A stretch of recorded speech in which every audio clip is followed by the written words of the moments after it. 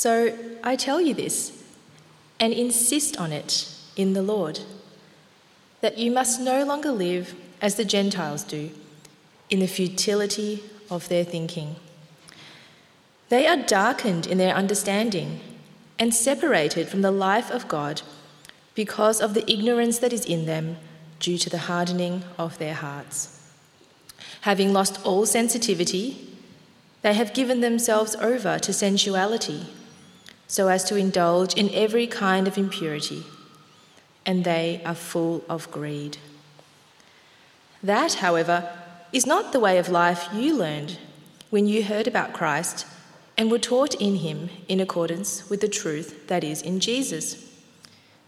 You were taught, with regard to your former way of life, to put off your old self, which is being corrupted by its deceitful desires, to be made new in the attitude of your minds, and to put on the new self, created to be like God in true righteousness and holiness. Therefore, each of you must put off falsehood and speak truthfully to your neighbour, for we are all members of one body. In your anger, do not sin. Do not let the sun go down while you are still angry, and do not give the devil a foothold. Anyone who has been stealing must steal no longer, but must work, doing something useful with their own hands, that they may have something to share with those in need. Do not let any unwholesome talk come out of your mouths, but only what is helpful for building others up according to their needs, that it may benefit those who listen. And do not grieve the Holy Spirit of God, with whom you were sealed for the day of redemption. Get rid of all bitterness, rage and anger, brawling and slander, along with every form of malice. Be kind and compassionate to one another, forgiving each other, just as in Christ God forgave you. Follow God's example, therefore, as dearly loved children, and walk in the way of love, just as Christ loved us and gave himself up for us as a fragrant offering and sacrifice to God. The next reading is from 2 Corinthians chapter 8, verses 1 to 9. And now, brothers and sisters, we want you to know about the grace that God has given the Macedonian churches. In the midst of a very severe trial, their overflowing joy and their extreme poverty welled up in rich generosity. For I testify that they gave as much as they were able, and even beyond their ability. Entirely on their own, they urgently pleaded with us for the privilege of sharing in this service to the Lord's people. And they exceeded our expectations. They gave themselves first of all to the Lord, and then by the will of God also to us. So we urge Titus, just as he had earlier made a beginning, to bring also to completion this act of grace on your part. But since you excel in everything, in faith, in speech, in knowledge, in complete earnestness, and in the love we have kindled in you, see that you also excel in this grace of giving. I am not commanding you, but I want to test the sincerity of your love by comparing it with the earnestness of others. For you know the grace of our Lord Jesus Christ, that though he was rich, yet for your sake he became poor, so that you, through his poverty, might become rich. And the third reading is from 2 Corinthians chapter 9, verses 6 to 9. Remember this: whoever sows sparingly will also reap sparingly, and whoever sows generously will also reap generously. Each of you should give what you have decided in your heart to give, not reluctantly or under compulsion, for God loves a cheerful giver. And God is able to bless you abundantly, so that in all things, at all times, having all that you need, you will abound in every good work. As it is written, they have freely scattered their gifts to the poor. Their righteousness endures forever. This is the word of the Lord. Thanks, Sally. Well, today is the third and last in our series on generosity, and we're going to reflect together on what it looks like to give well, to be the generous givers that God has made us to be. Now, generosity, we've been looking at it over the past 3 weeks, is an easy concept to get. What's hard is doing it, right?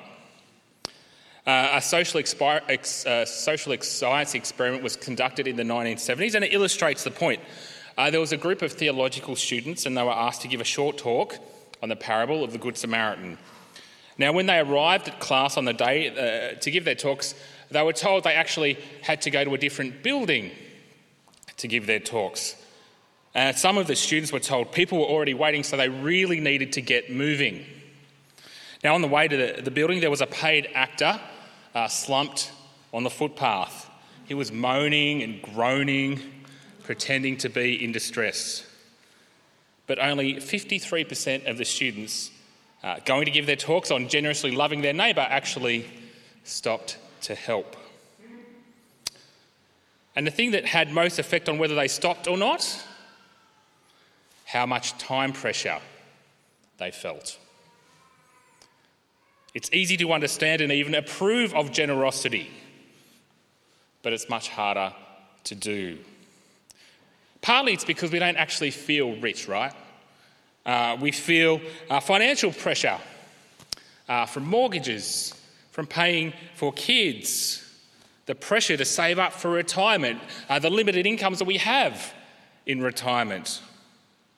And partly generosity is hard because, to put it bluntly, we're a bit greedy. Whatever it is, often we don't feel we can be generous, even though objectively we're some of the richest people ever to live on the planet. But it doesn't have to be this way. God gives us a vision of who we are and who we're made to be. We're remade in Christ. We're being renewed and transformed in the Spirit's power. We're being empowered and motivated to be generous givers. So I'm going to pray for us that we would see, that we would grasp and would be captured by that vision. Loving Father God, you are such a generous God. You provide for all our needs, and so we ask today, through the power of your Spirit, through your word to us, you would help us be those generous givers. Amen. We're going to look first at our Ephesians reading from chapter 4, verse 28. Anyone who has been stealing must steal no longer, but must work, doing something useful with their own hands, that they may have something to share with those in need. Now, if you look at the verse, it talks about 3 different ways that people can relate to each other. The first way is taking, right? Taking is when we take something that's not ours and what's not being offered. And in the verse that we just read, it's the thief. Stealing is a pretty blatant form of taking. The second way of relating is working. Workers exchange goods fairly. You get what you put in. It's like a fair trade. And Paul says that takers, people who are stealing, should become workers. And there's a third way of relating, and that's giving. That's generous giving. Generous givers give what they don't owe to people that don't necessarily deserve it without expecting anything in return. Here in the verse we just looked at, it's sharing with those in need. And we share not because I owe it or because I get anything back, but because they need it. And so Paul says takers should become workers But not just workers. Workers should become givers, sharers, generous givers. Well, why? Why not just stop at working? That would be fair, right? Verse 22 gives us the reason. You were taught to put off your old self, to be made new in the attitude of your minds. Put on the new self, created to be like God in true righteousness and holiness. You see, God has recreated us. He's transforming us into the likeness of Christ through the Spirit's power. And so taking, but not just taking, even just stopping at working is part of the old self. Generosity, giving is part of the new self, the new way of living. Because God, Father, Son and Spirit is a generous giver. From Ephesians 5 verse 1, follow God's example, therefore, as dearly loved children, and walk in the way of love, just as Christ loved and gave. He gave himself up for us. The first phrase in that verse is stronger than follow God's example. Literally it says, be imitators of God. Be imitators of God. As reborn and remade children, we imitate our Heavenly Father and live a life of love. This love applies to all areas of our lives, including, as chapter 4 verse 28 says, our giving. And so we imitate God not only when we work, but when we give generously. So how do we imitate God? How do we give generously like him? Well, at one level we can't. God is perfect, and we are not. Our giving is still flawed and tainted by sin this side of heaven. And God is infinite, and we are not. We simply don't have God's resources to give. So our giving can't be identical to God's. It can't be exactly the same, but we can imitate him, right? That's what kids do when they learn to speak. They imitate, they copy their parents. Now, when they start, you can't understand them. Only their parents can, right? But they are doing it. And kids learn to imitate and speak according to their ability. And as they practice, as they do it more and more, they'll get better at it. That's how God wants us to give. Like him, but in a way that's possible for us. And he wants us to keep practicing and growing in our generosity as we seek to imitate him. Well, how does God give? Well, first he gives freely, willingly, joyfully. God created us and everything that we enjoy, and he did it freely, willingly, joyfully, out of his great love. And he redeemed us from the power of sin, and he destined us for heaven freely, willingly, joyfully, out of his rich love for us. Ephesians 1 verse 7. In him we have redemption through his blood, the forgiveness of sins, in accordance with the riches of God's grace, which, verse 6, he has given us freely in the one he loves. That's how God gives. And he wants us to give like that too. Freely, willingly, joyfully. From our reading, 2 Corinthians 9 verse 7, each of you should give what you have decided in your heart to give, not reluctantly or under compulsion, for God loves a cheerful giver. That's God's ideal for us to give like that.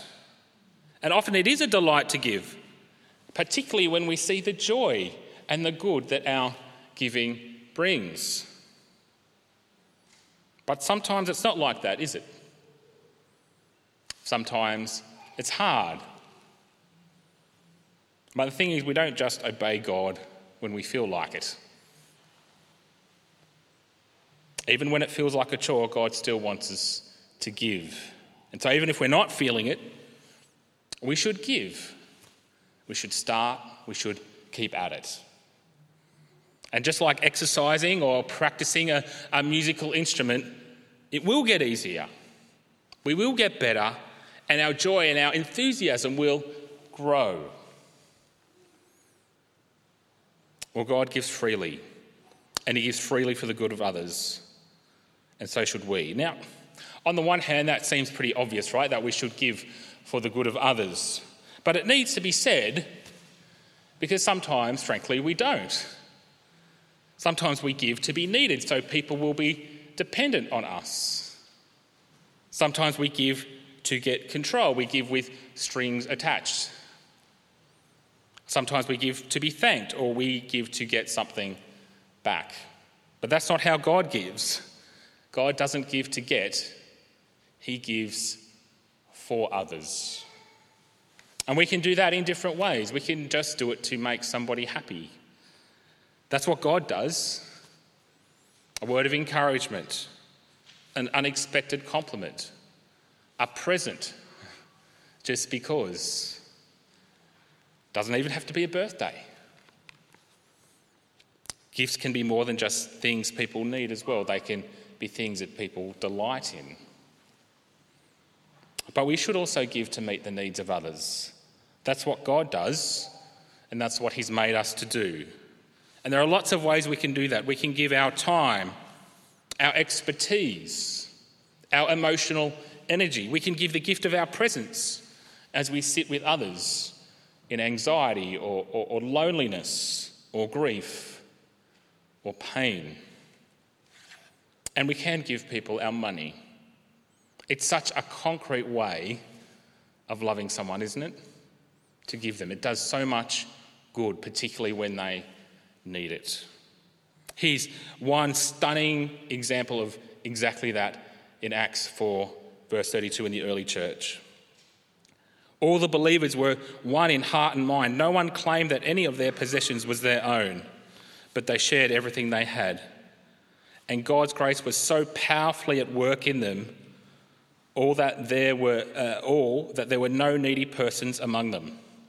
Because from time to time, those who owned land or houses sold them, brought the money from the sales and put it at the apostles' feet, and it was distributed to anyone who had need. It's amazing, isn't it? What a great witness of the Spirit's transforming power as he transforms this new community into the givers that God made them to be. But our gifts shouldn't just stay in-house. From our reading, 2 Corinthians 9, verse 9, they have freely scattered their gifts to the poor. Their righteousness endures forever. Giving to the poor, it's a very, very, very frequent theme in the Old and New Testaments. This quote that I just read was from our reading, but the quote was from Psalm 112, and it's describing righteous followers of God. And notice they freely give to the poor. They do that because the Lord's heart is for the vulnerable, and as his children we share that heart. He's made us channels of his blessing to the poor. So our giving should never just stop here, but flow out from here to those in need. God gives for the good of others, and he also freely gives for the cause of the gospel. You may remember a few weeks ago we heard from Ephesians 4, and there it says Christ gave for the gospel. He gave apostles, he gave prophets, evangelists, he gave pastors, he gave teachers to spread the gospel and to build the church. And God also calls us to give our gifts as well, of music, of administration, of encouragement, of wisdom, of mercy. He gives them so we would love and serve each other, our community, our city, and the whole world as we reach it for the Lord Jesus Christ. And God also calls us to give our money for the gospel. This is from 1 Corinthians chapter 9, verse 14. The Lord has commanded that those who preach the gospel should receive their living from the gospel. And you can read a bit more, if you'd like, in 1 Timothy chapter 5. 1 Timothy chapter 5. Now, most people, they go out to work to earn a living, to put food on the table. But I and others have the privilege of being set apart wholly for the work of the gospel here at St Jude's. As Dave Baker said a couple of weeks ago, there's no government or diocesan handouts. Actually goes the other way. No hidden pot of money. The gospel only goes out from here through the generous support of us, this church family. You see, giving financially to the work of the gospel is more than just a responsibility. It's not just a responsibility, actually, or obligation. It's a partnership in the gospel. When we're going on a roster, we're not just going on a roster. We're investing our time and our talents to see God's kingdom grow. And so when we give to St Jude's or any other Christian ministry, we're not just donating money. We're not just funding an organisation.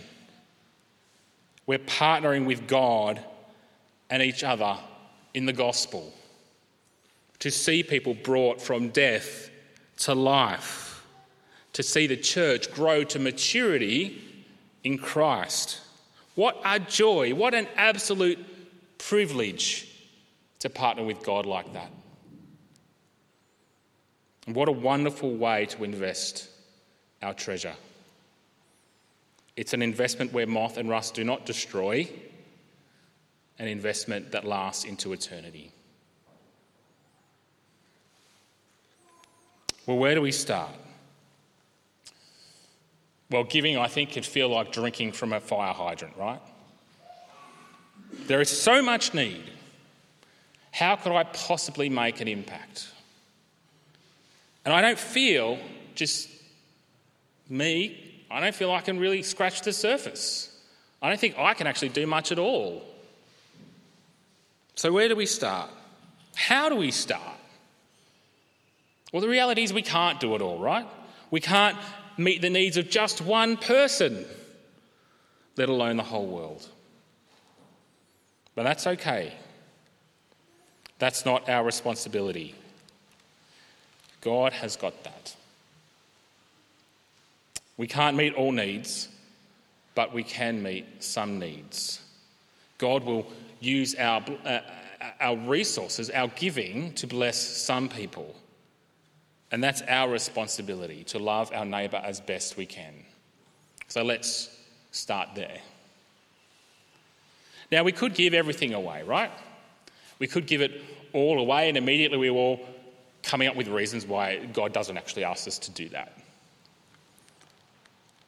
I don't think the scriptures call us to do that. God gives so that we can give, but he also gives to us for our needs, but also for our enjoyment. And so in light of that, some Christians have set a benchmark for giving, and they've called it a tithe. Now, a tithe is a tenth. It means giving a tenth of our income to support the work of the gospel and the church, and then giving to other needs on top of that. Now, this benchmark is based on God's commands to Israel to give a tenth to support the Levites who maintain the temple, to support the temple itself, and to also support the poor. Now, keep in mind, though, it's not clear how many tithes were actually given. Some commentators say there was one each year. There was a tithe for the Levites, another tithe for the temple, and one every 3 years for the poor, for the fatherless and the widows. So if you add all that up, what's that? 23%. Now, we could drill into the details. How much was it exactly? Was 10% for all giving or just for church? And was it out of pre or post-tax income back in Jesus' day? Now, they're all legitimate questions. But as we ask them, we need to remember that Christians aren't actually bound by tithing laws. We're not bound by them any more than we're bound by the Old Testament food laws or the sacrificial system. Tithing may be good wisdom, a good rule of thumb, but to be clear, it's not a command of the New Testament. However, if you see 10% and that's a big surprise to you, and your giving is nothing like that, tithing may be a good thing to think about and a good place to start. I actually think, though, that the vision for giving is even bolder, more ambitious, more inspiring than that.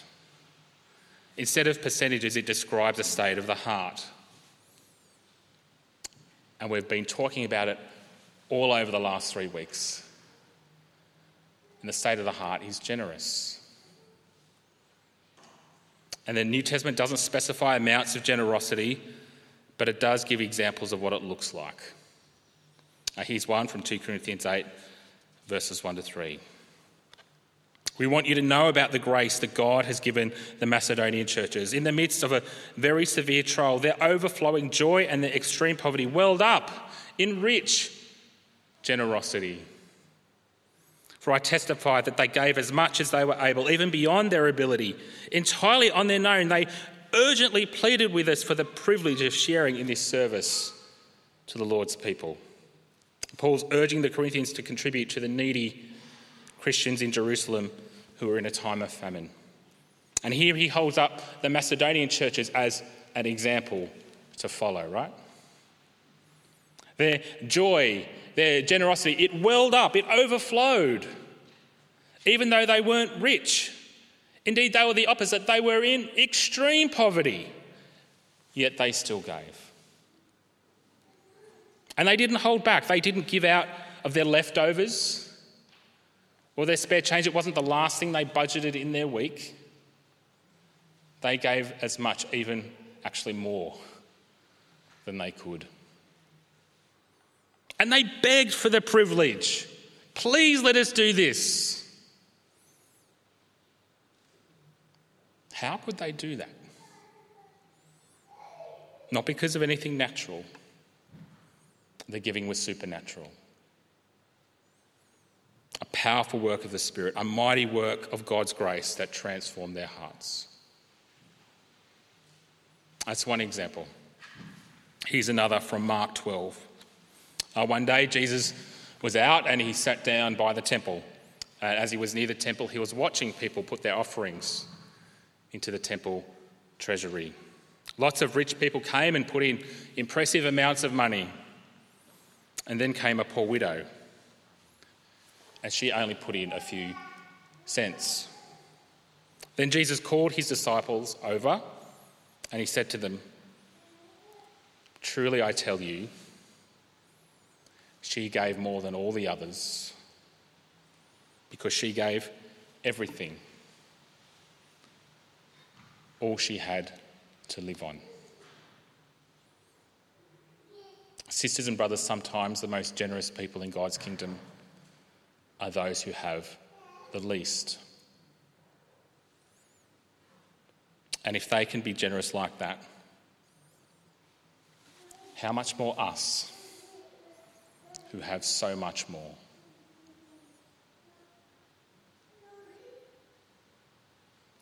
It's easy to feel inadequate when we see such examples of stunning generosity. But these examples aren't here to condemn us. They're actually here to encourage us and to inspire us and to challenge us. To challenge us all to be more generous, but also to challenge our ideas of generosity. Often when we're thinking about it, we think in terms of the amount of the gift, right? Bill Gates, he's known for giving huge sums of money, and that's really impressive. It really is. But is that the only way or even the best way to measure generosity? The amount of the gift? I don't think so. For some people, anything they give is stunning. Like the widow who gave a few cents. And as Jesus said, she gave more than anyone else. For some people, tithing is extraordinarily generous. Say your income is $500 a week. For you, giving away $50 a week is huge.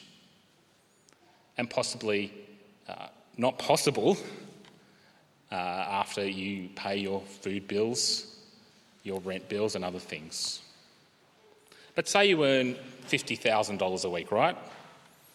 Say you give away 10% of that. That's $250,000 a year. That's a lot of money, isn't it? That's impressive. But say you even give away half your income. That's even more. That's over $1 million. You still have over $1 million a year to live on. That'd pay a few bills, I reckon. It's not to say that that isn't a good thing to do. It's just a bit of perspective. The amount we give isn't always the best measure of generosity, and I suspect the better measure is this: the cost of the gift to the giver. That's what the Macedonians and the widow show us. You see, often it's the cost of the gift that reveals the true value of the gift, because it reveals a generous heart transformed by God.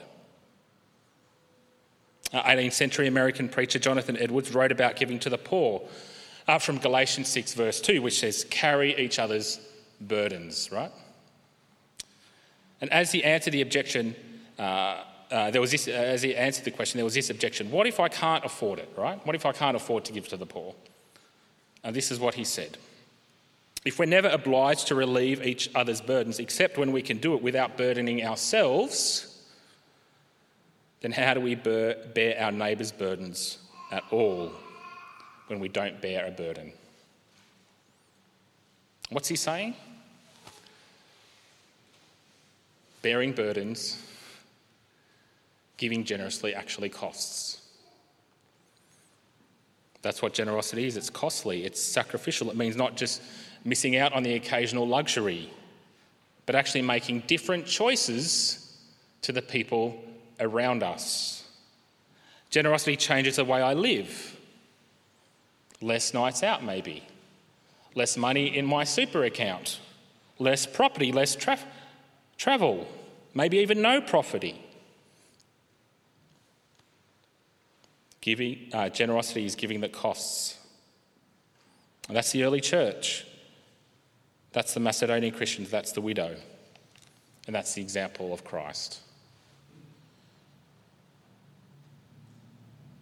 For you know the grace of our Lord Jesus Christ, that though he was rich, yet for your sakes he became poor, so that through his poverty you might become rich. Christ's gift was of infinite value. But the value of the gift isn't just in what Christ gave, it's what he gave up. His riches in heaven, his life for you. Generosity can be hard, especially if we don't feel rich. And some of us are not. Some of us can't really give away much at all. But like the widow, God knows your heart and he knows our situations. And some of us are rich in every sense, however you measure it. And God's call to us, regardless of our financial situation though, is give as you can with what you have, money or otherwise, for God has called us to be agents of his generosity. So let me ask all of us, how much of what we have do we really need? And how generous do we dare to be? I knew a pastor who led a church in a very underprivileged area of Sydney. The people didn't have much money, but a large part of the church's income came from some rent that a neighbouring school paid that was on their property. And the school got into serious financial trouble and couldn't pay its bills.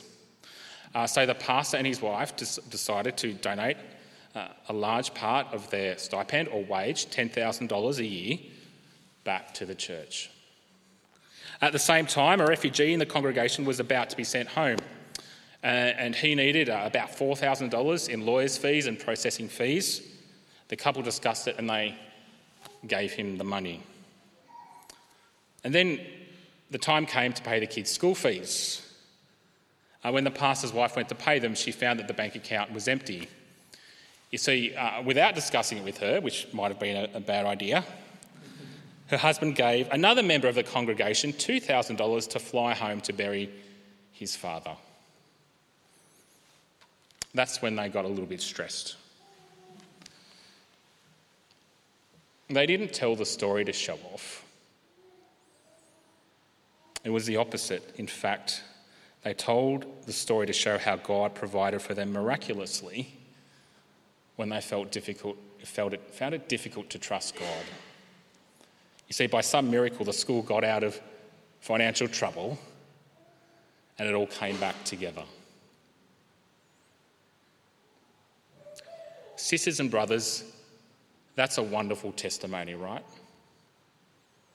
But it's not supposed to be a one-off.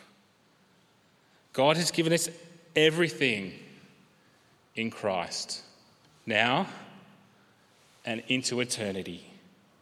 And so we can give lavishly, sacrificially, even dangerously, and be the generous givers that God has made us to be. In a minute, I'm going to pray for us.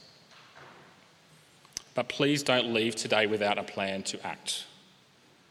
Please, this week, prayerfully bring your giving to God. Discuss it with each other, maybe after church today, or if you're in a small group, in your small group during the week. And make a commitment to review your giving. It might be that you go, I'm good, that's fine. But review your giving to those in need, to the work of the gospel, here at St Jude's and beyond. Let me pray for us now. Our loving Heavenly Father, we're blown away by your amazing generosity to us. We trust in your faithfulness. Father God, help us be wise, but sacrificial, generous, even dangerous givers. In Jesus' name we pray. Amen.